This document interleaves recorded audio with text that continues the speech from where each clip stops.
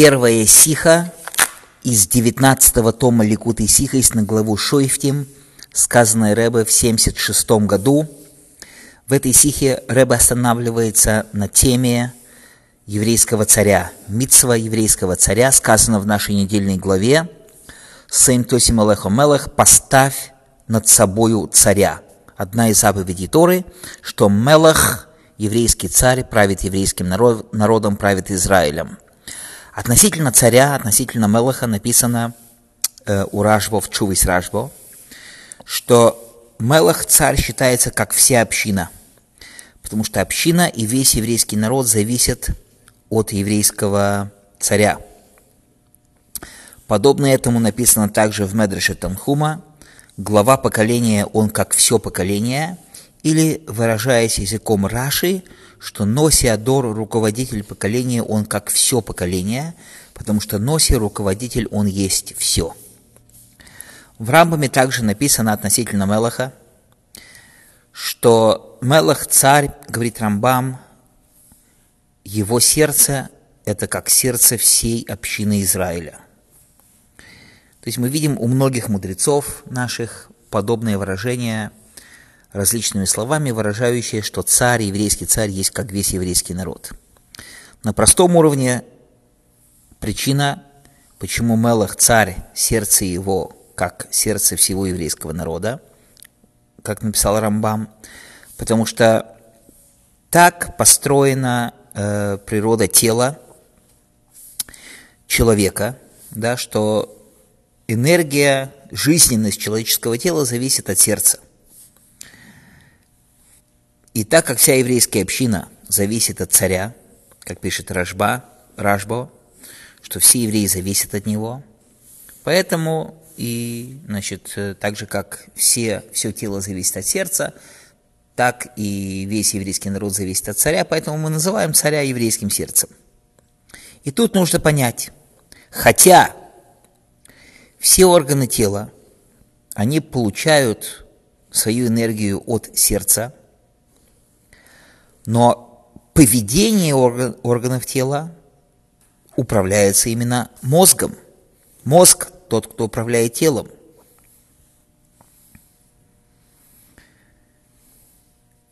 Поэтому царя, кстати, называют и сердце еврейского народа, но также и главой. Но почему все-таки из всех аллегорий выбрал Рамбам именно сердце? Почему не назвать царя, скажем, головой еврейского народа, мозгом еврейского народа? Почему сердце еврейского народа? Вроде бы все-таки главное в царе, что он правит, а правит это именно мозг. Ребе продолжает во втором пункте своей беседы, что в письменной Торе относительно Мелеха, относительно царя, мы находим обозначение «наси». Да, фраза «ашер носи ихте», когда носи, руководитель, имеется в виду царь, согрешит. То есть слово, используемое для царя, «наси», «мелех» и «наси». Объясняется в Сефра Аль-Асар, там и в Мишне, что Носи – это Мелех. Носи – это и есть еврейский царь. Что сверху его, над его плечами только Всевышний. Также царь, Мелех Машиах, в пророке Хескеле и в других местах тоже называется Носи, Наси. Тем не менее, по-простому название царя – это больше, чем Носи. Носи, слово Носи может быть использовано также по отношению к просто руководителю колена или еще какому-то руководителю. Да, и хотя Мелех, да, называется Наси, но Наси это не Мелех, Наси это просто руководитель. В частности, конечно, и самый главный руководитель, царь, тоже может называться Наси, но и не только. Руководитель колена или просто руководитель какой-то части – это тоже Наси. Ну а Мелех – это Мелех. То есть Мелех – это более высокий термин, чем Наси. И в данном случае мы находим, что Носи Адор, руководитель поколения, выражаясь языком Раши, также называется главой поколения. Так тоже мы задаем вопрос. Как получается, как такое может быть, что Мелах, который больше, чем Наси, называется таки Наси, а не Мелах? И почему это только сердце всего еврейского народа, а не голова? Он да, голова, но почему подчеркивает Рамбам, что это сердце? Подчеркивай, что это голова, подчеркивай, что это Мелах. Подчеркивай именно Мелах и голова, а не Наси и сердце. И поймем мы это, Ребе говорит в третьем пункте своей беседы, мы это все поймем через то, что сначала мы предверим и объясним то, что говорят наши мудрецы, главную разницу между словами Мелах и Носи, царь и руководитель. Мелах – царь, выражаясь языком Торы в простом смысле Торы. Это имеется в виду царь, главный руководитель еврейского народа. Наси, хотя мы использовали слово наси по отношению к царю, но все-таки главное, когда используется слово наси, это глава Сангедрина. И вообще руководитель наси это больше руководитель в каких-то духовных вещах. То есть Мелах, царь, больше в материальных вещах, а Наси больше в духовных вещах. Как Мишна и говорит, Носи вы авбейздин. Да, или Гилель, которого называли Носи Исрол, руководитель еврейского народа. Или еще выражаясь другими словами тоже Талмуда или Мишны, Гилель и Шимон, которые были Наси во время храма в течение 100 лет. То есть мы видим, что слово «наси» именно духовный руководитель еврейского народа. И они, Гилель и Шимон, называются «наси» в тот момент, когда были цари млахим в еврейском народе. Более того, некоторые из них были кошерные цари, у которых был закон царя по-настоящему. В те времена были разные цари, но были в конце второго храма и также и кошерные цари. Тем не менее, во время правления кошерных настоящих еврейских царей Гилель и Шимон тоже называются Несиим, руководители. Получается, есть фундаментальная разница между Мелахом и Наси до того, что есть закон в Торе, попросту, разные законы относительно них, что Наси, руководитель, который простил на то, что его, скажем, неуважительно к нему относились, то это уважение прощено. Он имеет право это простить, может простить, но неуважение к себе. А вот Мелах, царь, который простил на неуважение к себе, это не прощено. Царь не имеет права прощать на неуважение к себе, это закон в Торе. И можно сказать, и имеет смысл сказать, что такая же разница в ступенях, в уровнях царя и Наси, которые есть внутри самого царя, а именно, еще раз, что разница между Мелахом и Носи, выражаясь языком мудрецов, что Мелах, царь, его идея, его смысл делать законы и войны. Да, тот, про которого Тора говорит, что он выводит евреев и приводит евреев. То есть он делает войны и выполняет законы. Не устанавливает законы, а делает законы. То есть его работа это не издавать законы, а изданные законы выполнять. Исполнительная власть. И они не являются теми, кто устанавливает новые законы Торы, но зато они те, которые сильной рукой приводят в исполнение все законы Торы и ведут войны. Наси же, руководитель, главная его идея, что он руководитель мудрецов. И главный его аспект, то, что он глава Сангедрина, самый великий из мудрецов в своей мудрости. Он становится главой Сангедрина, и он главный учитель, он учит, он издает законы. Он тот, из которого исходит именно Тора, законы Торы на весь еврейский народ. Но что? Конечно же, это бывает и в одном человеке тоже. И кроме того, скажем, Моше Рабейну, который был и Мелах, и Носи, был и царем еврейского народа, который приводил реально в исполнение все законы и также устанавливал законы. Да, так в нем были все эти аспекты.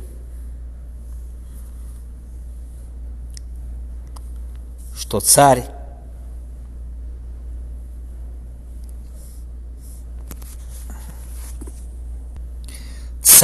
ему дают все его нужды. Это закон, что да, царю поставляют его армию, все его места, которые ему принадлежат, ремесленники, которые должны делать поля и так далее, и так далее, и так далее. Наси. Он тоже, конечно же, содержится от общины, но это именно определенные вещи, которые ему дают. И все. То, что необходимо для Наси, это не как царь. Это не то, как царю, которому дают абсолютно все. У Наси есть его ограничения, определенные, которые ему дают, и все. Продолжает Ребе в 4 пункте своей беседы, что вот этот аспект, что царь берет все, показывает на две вещи и на противоположные вещи. С одной стороны, это сила царя, что ему принадлежит абсолютно все.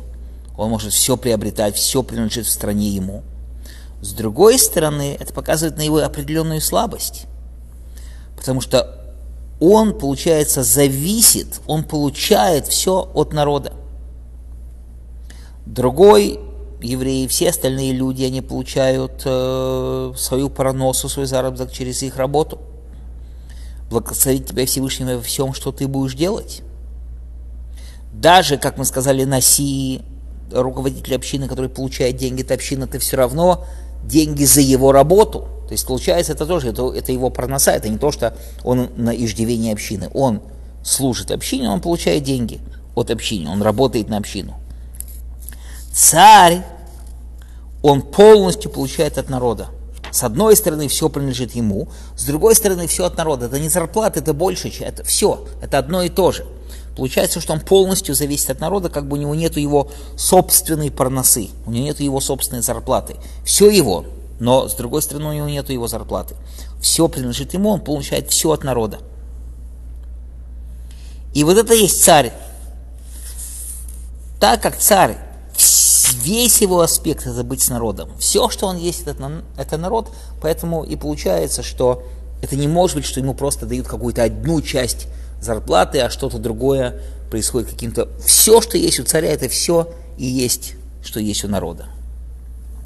И продолжает Ребе в 5 пункте своей беседы, что теперь будет понятна связь и подобие царя именно к сердцу, а не к мозгу или к голове.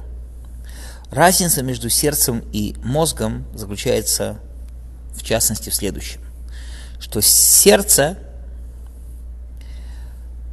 в постоянном движении, которое называется рацовый шов, дает и получает. Да, пульс, движение крови вперед-назад, без перерыва.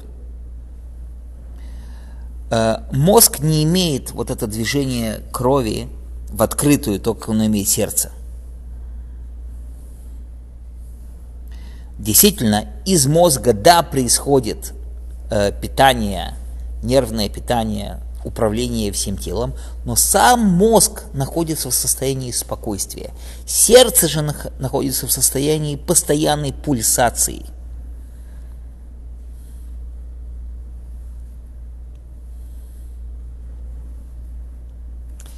Как приводится у наших мудрецов, что сердце является самым слабым из всех органов тела. И это то, что выражает царя. С одной стороны, царь в постоянной связи со всеми. С другой стороны, как им сказали, он слабый, у него нету ничего своего. Он в постоянном движении с народом. Он полностью зависит от народа. Мозг отделен от органов тела. Он, да, ими управляет, он связан, он в спокойствии. Да, его полностью закрывает черепная коробка, он полностью отделен. Сердце там внутри, с народом, с органами тела.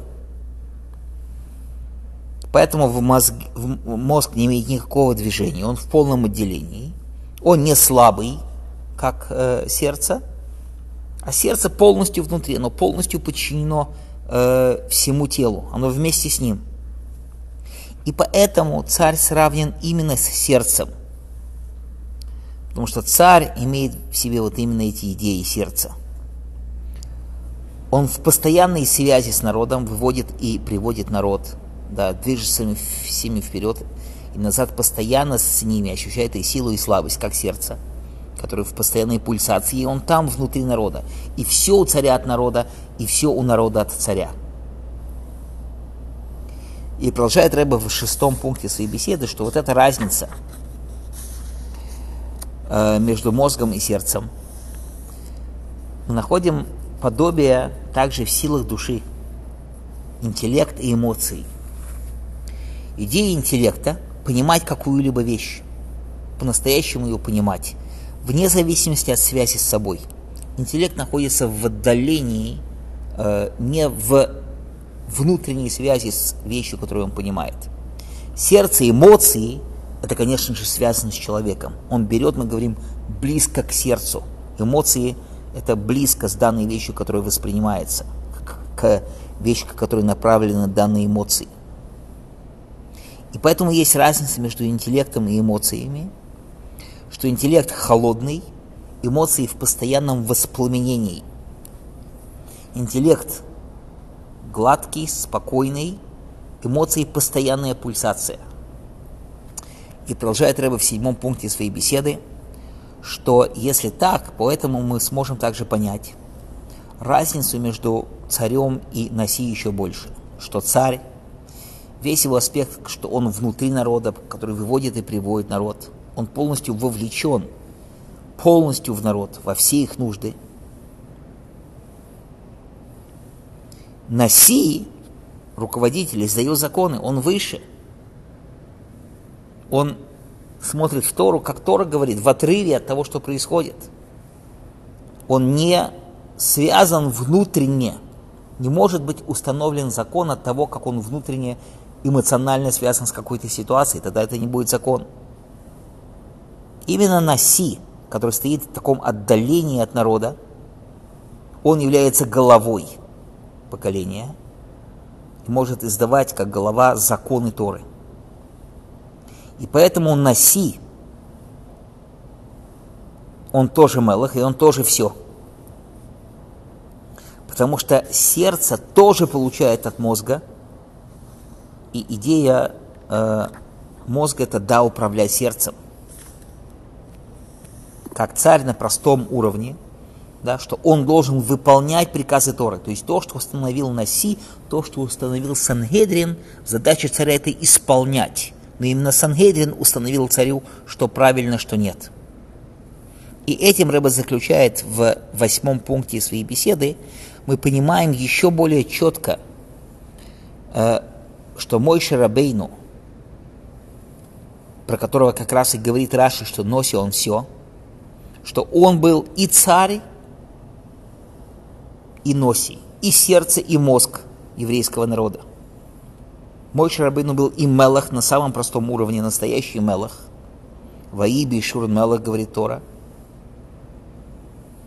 И вместе с этим он был также и Наси, учитель сердца, мозг еврейского народа, то есть полностью сердце, полностью вовлеченный еврейский народ, с другой стороны, полностью возвышенный и царь, и Наси.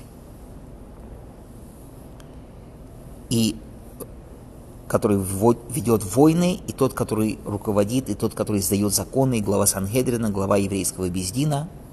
И все аспекты Торы на все поколения называется Тора Моше, Тора Моше моего раба. Моше получил Тору с Синая, идея мозга. И в Моше Рабейну сочетается и идея мозга, и сердца одновременно.